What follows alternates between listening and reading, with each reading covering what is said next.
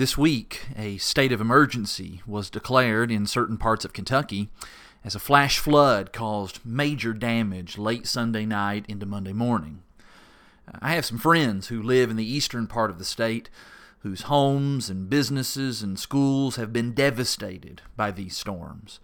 Even our house, our backyard, became a miniature Lake Cumberland within just a matter of minutes Sunday night. It was and is a breathtaking sight to behold.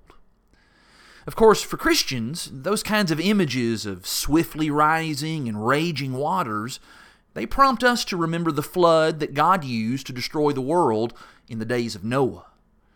Now, thankfully, we don't have to worry that God will ever again wash away all human life and start over, because He promised in Genesis the 9th chapter in verse 15 that the waters shall never again become a flood to destroy all flesh. That's very comforting and that's very reassuring. But that doesn't mean that God will never destroy the earth again. God's promise in Genesis only applies to destruction by water. The truth is, God has promised to destroy this world someday fully and finally with fire. In 2 Peter 3 in verses 5, 6, and 7, Peter writes, "Long ago, by God's word the heavens came into being, and the earth was formed out of water and by water. And by these waters also the world of that time was deluged and destroyed.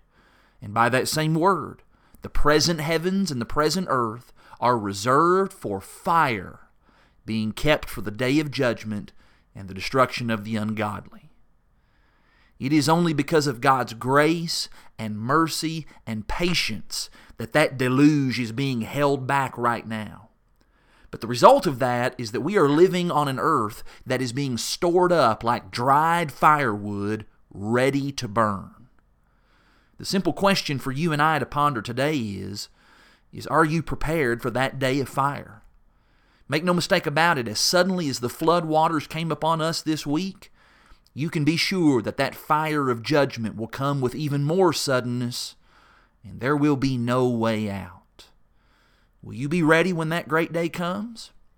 Or will you be swept away in its fury?